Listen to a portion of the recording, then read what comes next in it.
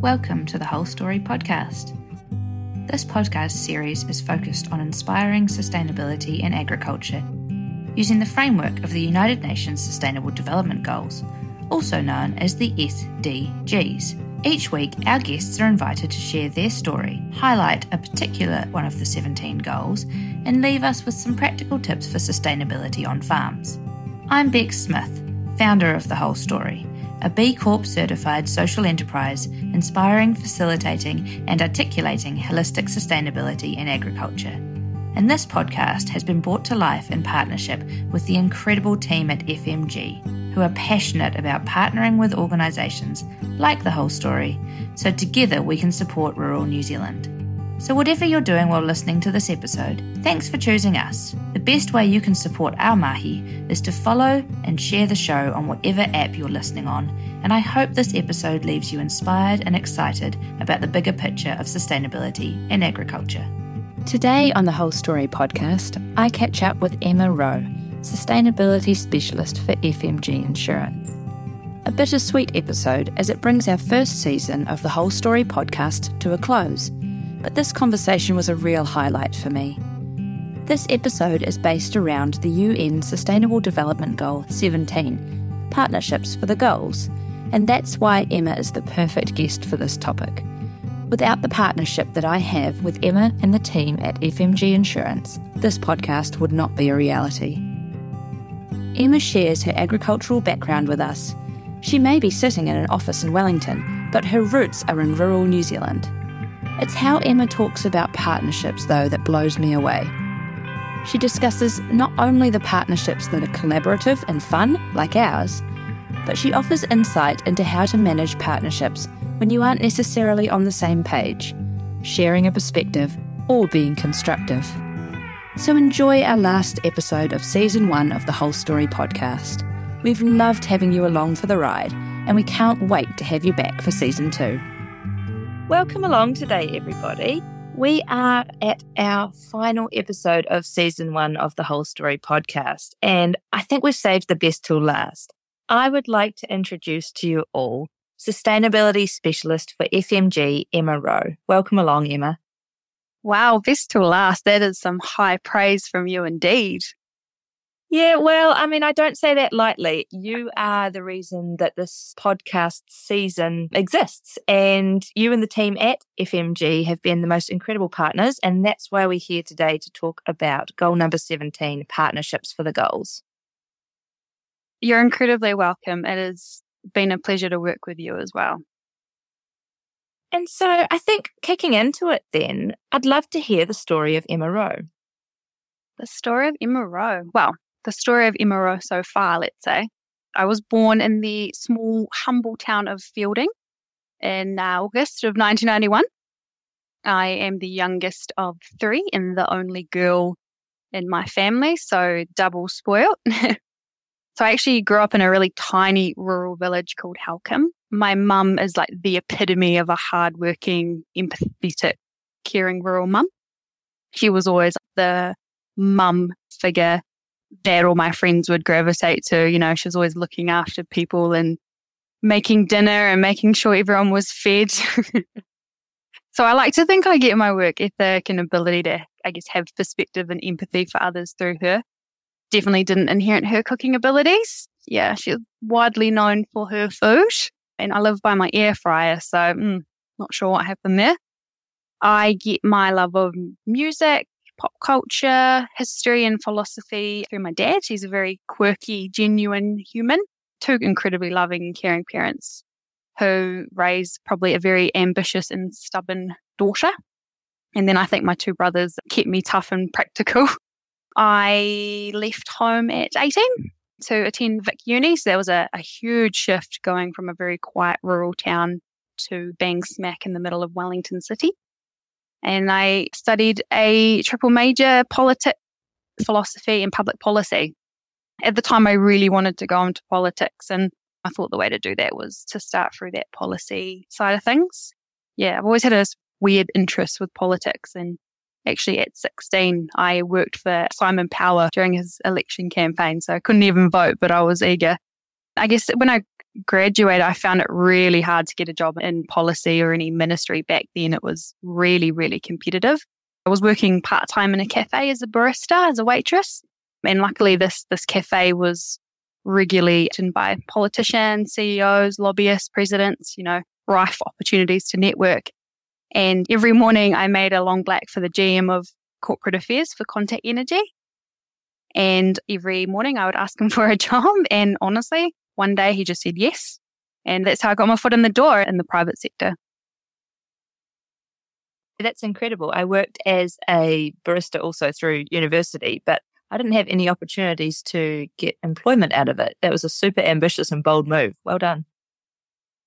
I mean, in Wellington, it's all about who you know, honestly. And I was about to graduate uni. I really didn't want to go full-time at the cafe. And so that was probably the push that I needed. So from there, I became a graduate comms advisor. And like most comms roles, you work across all areas of the business. And that's when I discovered the social responsibility and sustainability side of doing business. I never lost my connection to agriculture though. So when the opportunity arose to work for FMG, I took it with both hands. Yes, I've had the privilege to be working for FMG for, just over 7 years now. My role has changed a couple of times and I'm now the sustainability specialist at FMG, which means that I am accountable for our sustainability strategy. And that's not just our environmental impact, but also the social and the governance side of sustainability as well.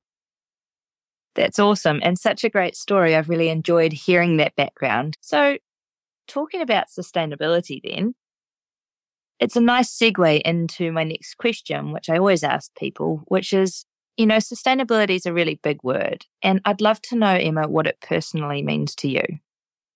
I love this question. Huge word, right?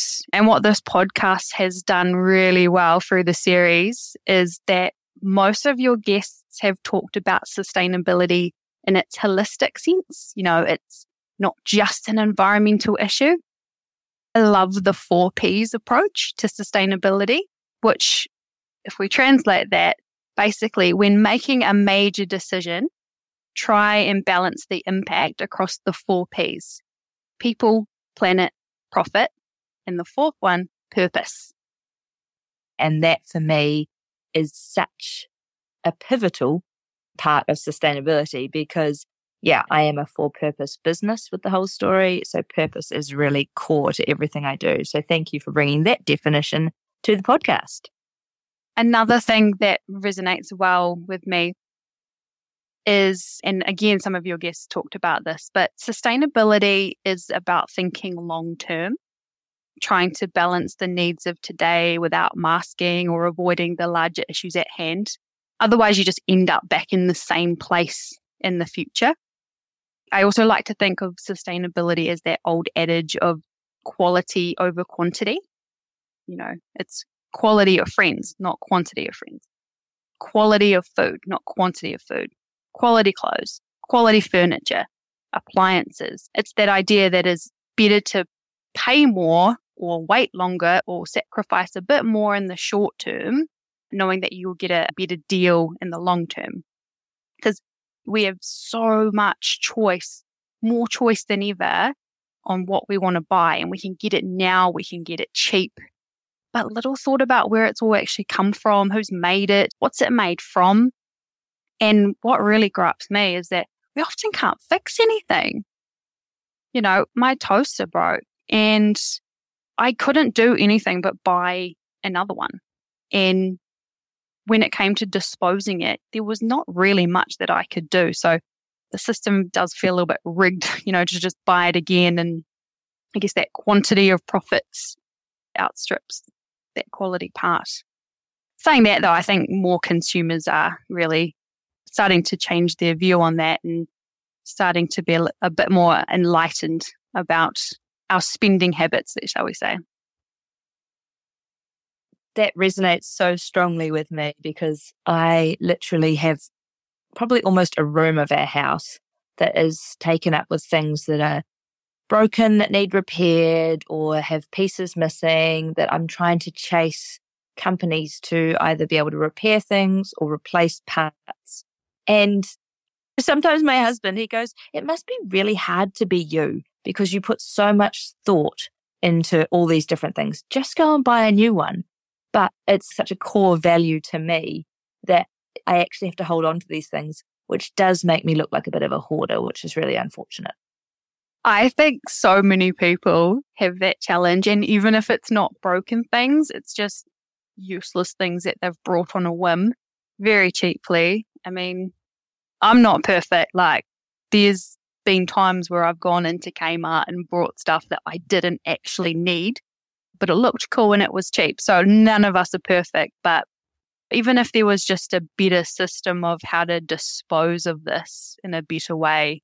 Yeah, and it's really cool to see repair cafes become more popular. They're popping up all around in the regions now, sort of little areas where people can go and get things repaired or learn to repair things themselves, which I think is so meaningful to actually be able to develop those tools to be able to repair your own things. So I think that's great.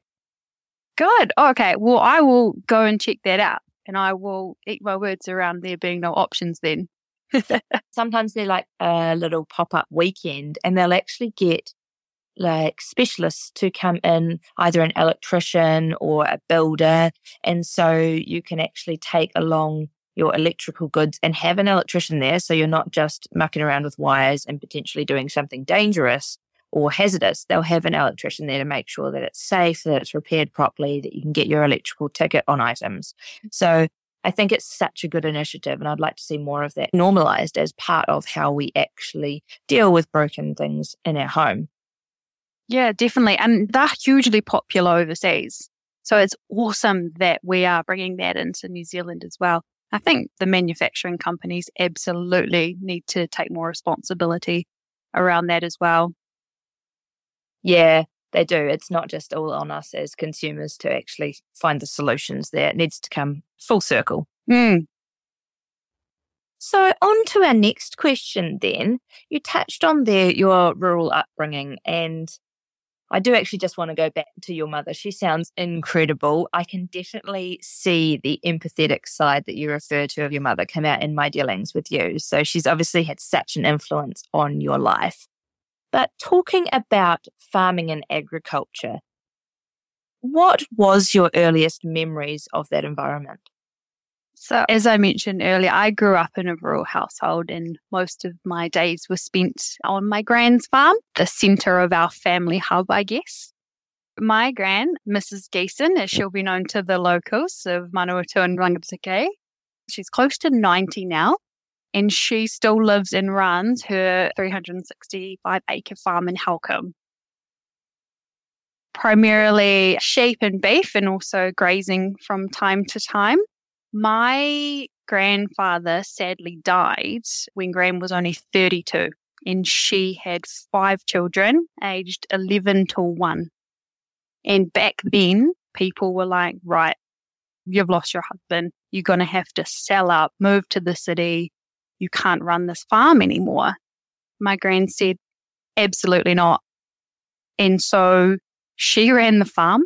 My mum at 11 looked after the household because that's just what you did back then. Fast forward, my gran is a pretty well-known figure in Manawatu farming circles. Fun fact, she was the first person to breed bull calves in Manawatu. And she was an excellent dog trainer. Now she's a great grandmother. My aunties and uncles and cousins all work on the farm too and keep it going as well as their own farms. And so the rest of my family are mainly all sheep and beef. And I've got one cousin who's a dairy farmer. What an amazing story and what an incredible woman. What leadership. I just think that's so strong at 32 to lose your husband and go, no, I'm going to take on this challenge with my 5 kids in tow and I'm really going to keep this ship running. I just think that's such a demonstration of tenacity. What an amazing woman. Yeah, it's like that clear epitome of that strong rural woman that we all know and love. So Oh, she's full of stories. I adore her. Every time you go back to the farm, she's just always got such an amazing yarn to tell. And she's done so much. And yeah, really, really incredible. I'm so lucky. I got to grow up in a rural household. I might have decided to head off into the city for other areas, but I got that best of the both worlds. And I do appreciate that a lot.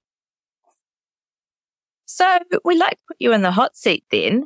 Can you tell us your funniest story relating to farming or agriculture? I was having such a good laugh when thinking about this. Full disclosure, listeners, I wasn't the most naturally talented or athletic child. I was also one of the younger cousins. So I have so many stories of my brothers wrapping me in poly wire and being thrown into the dam or being made to walk back to the house because they drive off in the quad without me. But I'll settle on a very good yarn. One day, my cousin Bex and I, and she's going to crack up when she listens to this. So we were playing on the bales, and yes, we shouldn't have been, but it's too much damn fun. Playing follow the leader, so she was running and jumping, and then I would follow. I tripped and got my leg fully stuck down one of the gaps, like fully stuck. It wasn't just my gumboot that got stuck. And rather than help me, Bex just pissed herself laughing. Oh, we couldn't actually get my leg out. And we were trying for an hour. And so we had to go and get my uncle at the risk of being in trouble because we actually had to pull one of the bales out in order for me to get my leg out. How did you manage to get yourself so stuck? I don't know. It must have just been that perfect angle. I mean, it would have gone right up to my thigh. So I was half dangling off one of the bales. I don't know. That's such a good story. So I wonder then if you could share with us your journey to FMG, how you got there, why FMG? Why FMG? I mean, I don't think many kids grow up dreaming about working for an insurance company. And everyone in insurance would agree with that. So, of course, that was never in my sights to work for a company like that. When the opportunity came to work in the ag sector again, but also more on the business and corporate side, for me, it was an opportunity to give back to the sector in a way that I could. You know, I mentioned that I wasn't the most kind of practical on-farm savvy person, but I understood systems and strategy and how to help improve the industry and improve the livelihoods through the governance side, I guess. So with FMG, I think what I quickly realized is that they were really hot on that corporate responsibility give back style of doing business. And it's not something you really think about or learn about when you're going to uni or high school around what businesses do. You probably learn, okay, there's a finance team and there's a CEO and all this stuff. You don't often hear about the teams that their job is dedicated to bettering the business and bettering the clients and things like that. So that's FMG 101. You know, it's a 118-year-old mutual who's based on all profits go back into the business to either keep premiums fair and affordable, but so much of that goes back into the communities. And we'll talk a little bit about that later, but that community piece is so strong. And I guess I just love the fact that I could feel like I was doing good for the business I was working at, really. And who would have thought it would be insurance? Yeah, I think that's really cool because it's a side of FMG that I probably didn't appreciate or understand until getting involved in this partnership. And it's been a real eye-opener to me to see how passionate FMG is about that level of giving back, to see that involvement in community and to see that real passion at the heart of the business to actually help rural New Zealand thrive and support not only your own clients, but actually the sector as a whole. So I can see how that would be a great opportunity in your career to actually get involved with a company like that allows you to use your strengths and also give back to the sector. Definitely. And look, we're not perfect and we'll always keep trying, but we like to think that we are trying our best. Yeah, and definitely that does shine through. So talking a little bit more then about the whole stories work and this podcast series, it's based around the framework of the United Nations Sustainable Development Goals. This episode in particular is focused on goal number 17, which is partnerships for the goals, which I mentioned before. But I'd love to dive into that goal a little deeper and discuss the work that FMG is doing and contributing to progress towards those targets underlying the goal. Definitely. Partnerships are a pivotal part of sustainability for multiple reasons. If we think about partnerships in the sense of people coming together to solve a challenge, when you remove that siloism and bring in a sense of unity, collective problem solving, trust and resources, the likelihood of success increases and the challenge seems less complex and overwhelming. It's like that old adage, a problem shared is a problem halved. And then you think of partnerships in the sense of community. So right now, it definitely feels like we are losing our rural communities and also some of our provincial towns as well. We're seeing businesses shut up their local branches. Obviously, forestry is having an impact as well. When you start to lose that community hub that has always been quite integral to rural New Zealand, it does make it a bit tougher. And for FMG, as I said, 118 years ago, it was built around these communities. And so recognizing the importance that they play in sustaining agriculture is why that notion of a strong, prosperous rural New Zealand is such an important part of a business success for us. And you can see it, we haven't shut offices in provincial New Zealand. We've built more, in fact, and our style of boots on the ground, working with our clients, we do that because there's a real benefit to both sides. We sponsor and attend about 800 events every year. They range from the big ones like FMG Young Farmer of the Year, Melanoma New Zealand, classics like Golden Shears, Horse of the Year, Young Hort, goes right down to Ripper Rugby, Lamb and Calf Day, and then of course Farm Strong. So FMG is the founding member of this incredible program. And it's actually mostly FMG employees who run that program day to day. I have the privilege of being part of that team. You've also got partnerships for building future leaders and solutions. And we've got a long-standing partnership with Kellogg's, Nuffield. We work closely with Lincoln, Massey and Canterbury University through our ag scholarships. Agri-Women's Development Trust. These partnerships all make sense because they just build this continuous sense of community and success. There's also strategic partnerships, and I guess for us that's Federated Farmers, Farmlands, Rural Co, Irrigation New Zealand. And that comes from that notion of you can't be an expert at everything. And it makes much better sense to leverage your expertise. And as I said before, bring in that collective thinking. Even the insurance industry, despite being competitors, we actually try and build a bridge of partnership through the Insurance Council of New Zealand. And so we work together with the overall goal to just try and strengthen the insurance industry as a whole. Partnerships build stronger local economies as well. And I would love to give you a really good example of this. So arguably, the most common claim will be related to a vehicle. And I reckon rural Kiwis are probably most reliant on their vehicles. Because Bex, I'm pretty sure that if you lost your vehicle, you don't have a bus or an Uber that you can jump into like I can, right? So from a claims perspective, we need to get you back on the road as soon as possible.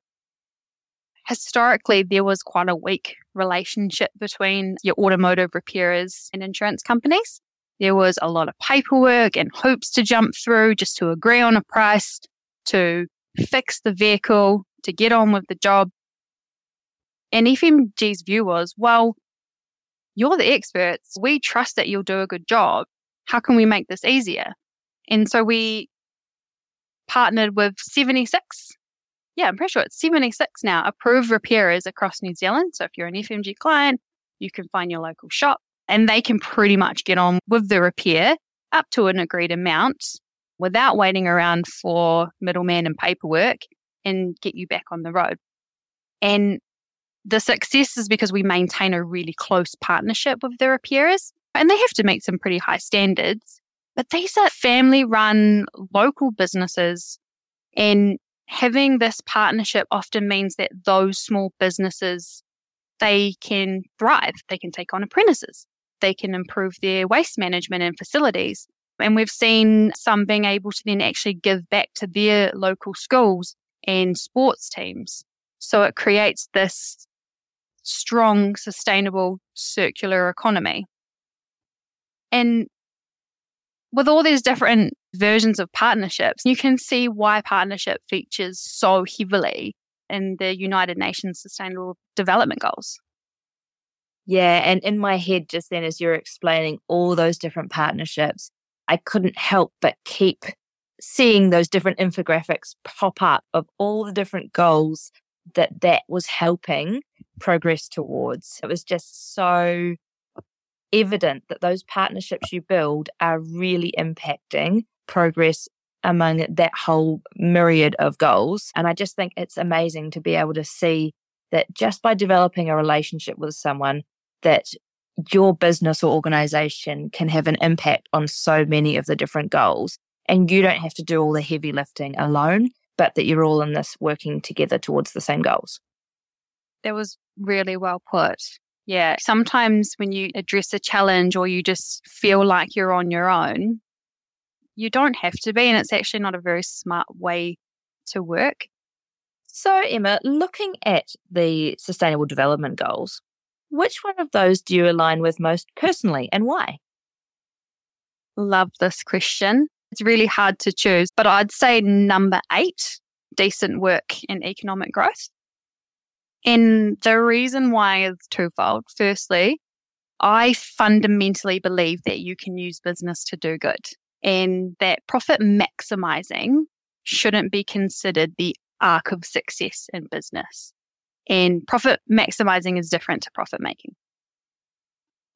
Secondly, the better you treat your people or employees, the better they treat your business, the more they feel valued, the more value they'll give back. Decent work leads to decent livelihoods, which leads to decent health, decent wealth, and then that continues in a really positive, sustainable cycle.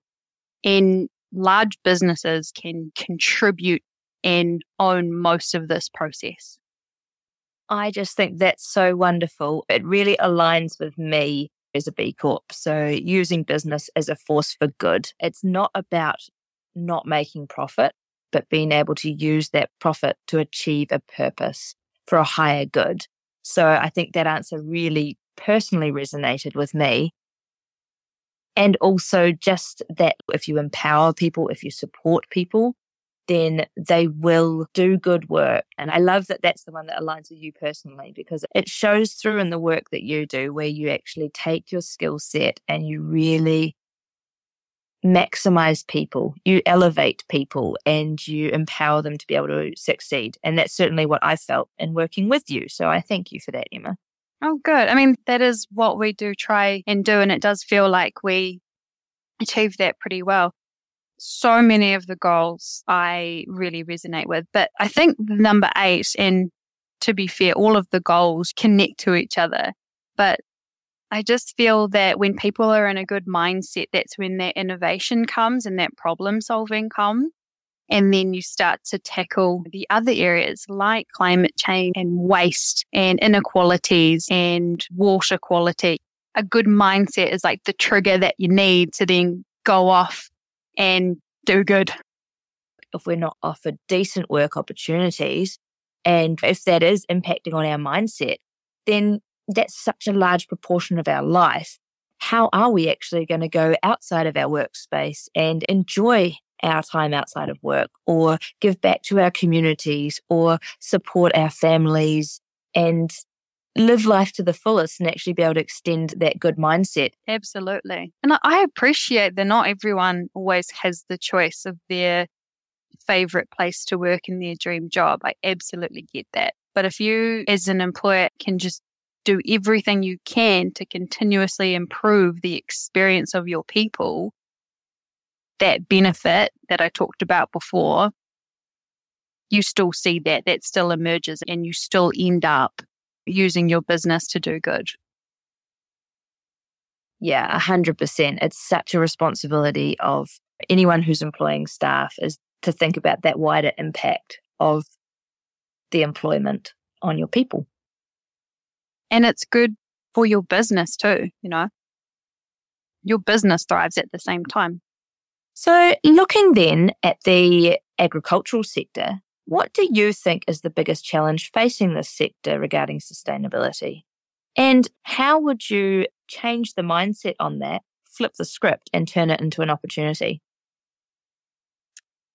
Firstly, I think it's really important to acknowledge the immediate challenges right now: increasing farm input costs, worker shortage, fast-moving legislation, and just the increase in the intensity and frequency of major weather events.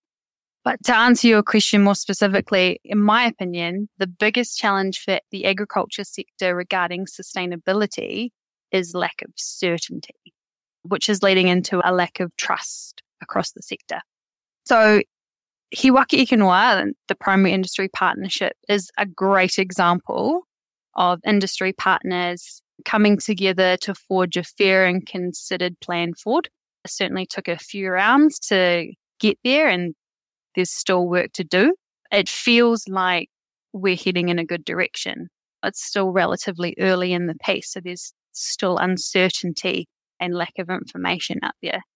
And what makes it worse, and this is regardless of which side of the political horseshoe that you sit on, is sustainability, particularly climate change. It's just been used as an election tool or for advocacy in lobby groups on either side of the coin to further their own agendas or gain popularity among their circles by blaming each other or spitting out contradicting science and information.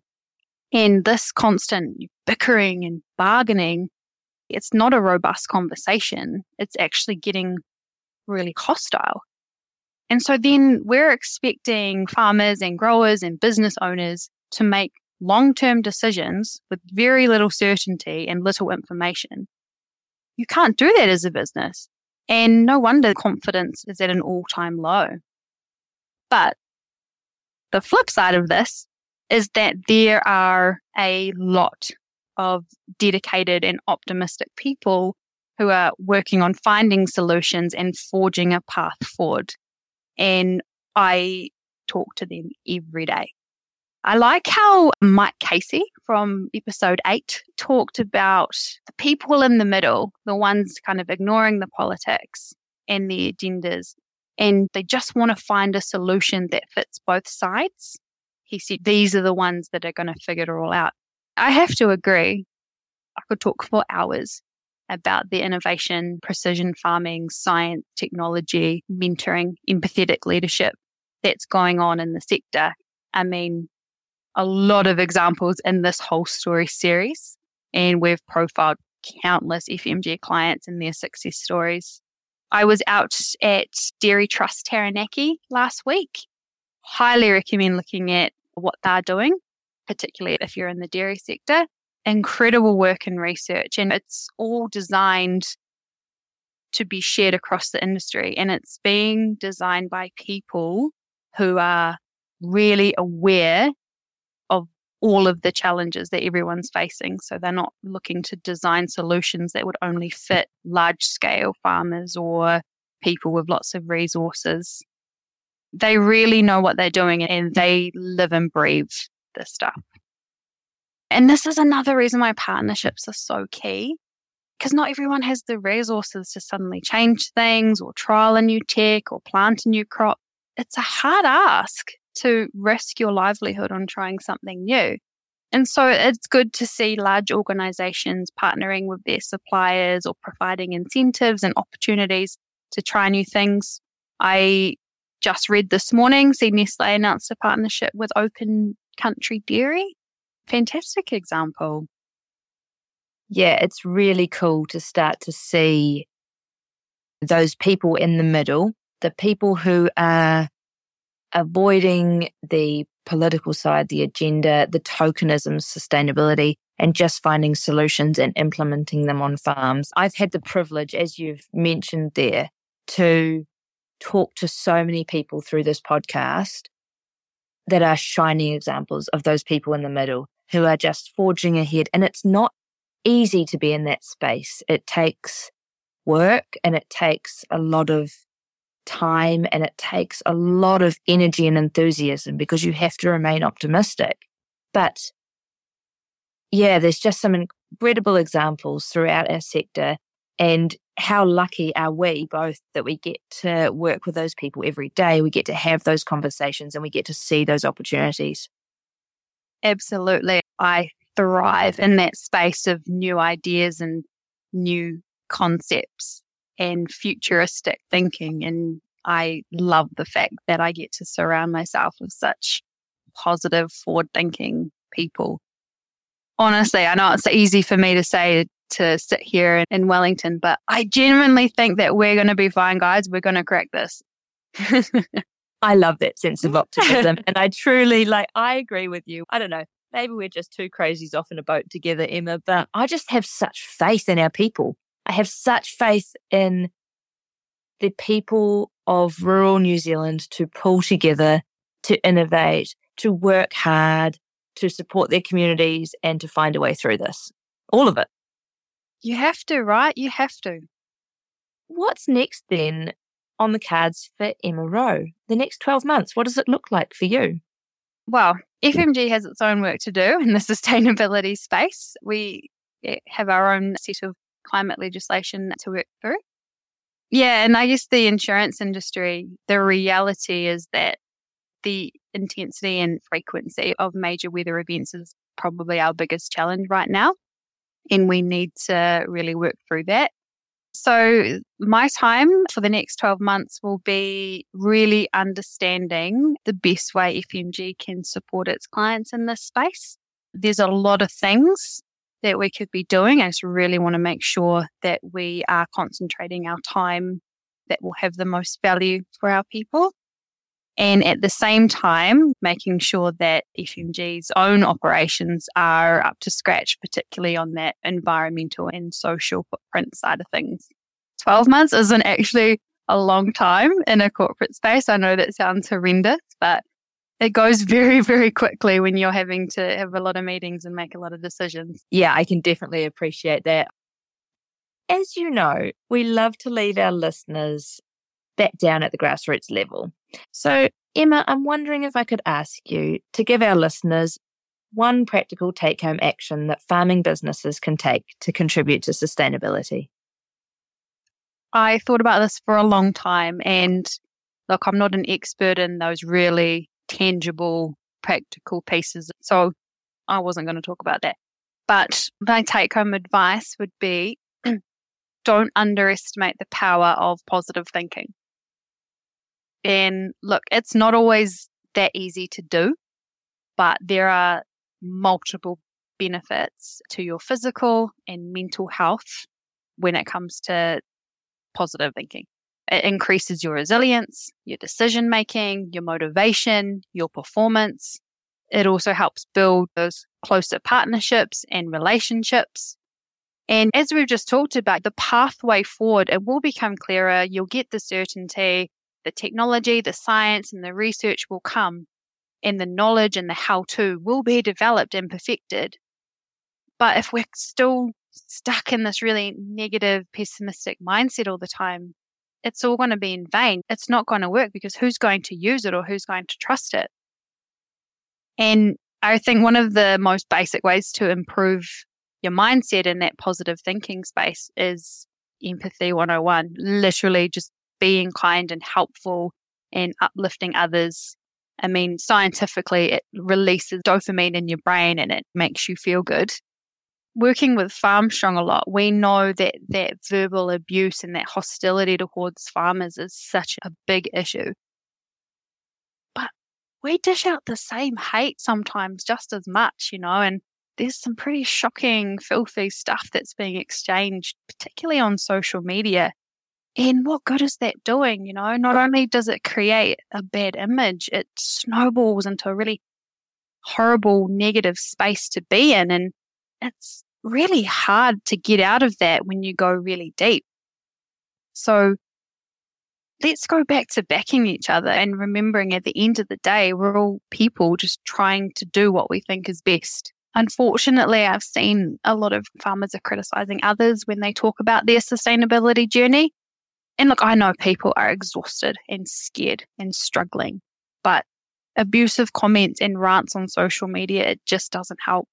Look, I'm not saying we should lose our passion and not stand up for our beliefs, but let's be adults about it. Try and understand where others are coming from. Try not to assume the worst. Form well-rounded arguments and be part of the solution going forward. And that's everyone, regardless of what industry you're in. And trust me, I hear some ridiculous stuff coming out of very anti-farming groups in Wellington.